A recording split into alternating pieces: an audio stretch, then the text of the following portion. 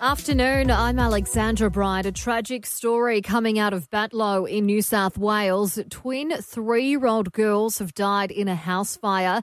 They died at the scene at about 11 this morning. Police say a woman and a 5-year-old child who also lived at the house were not inside at the time.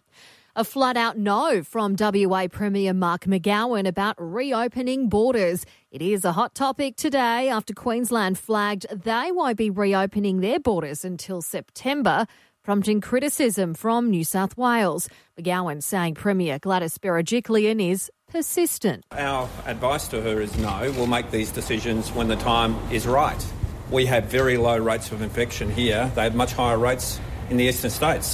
More than 60 countries are supporting Australia's lead in calling for an independent investigation into the origins of coronavirus. Foreign Minister Marise Payne says a review is necessary due to the enormous human and economic impact. We're very encouraged by the growing levels of support for this comprehensive World Health Assembly motion that will be discussed later this week. And AFL club Geelong has released a statement saying first and foremost, its focus is on Jack Stephens' health and well-being.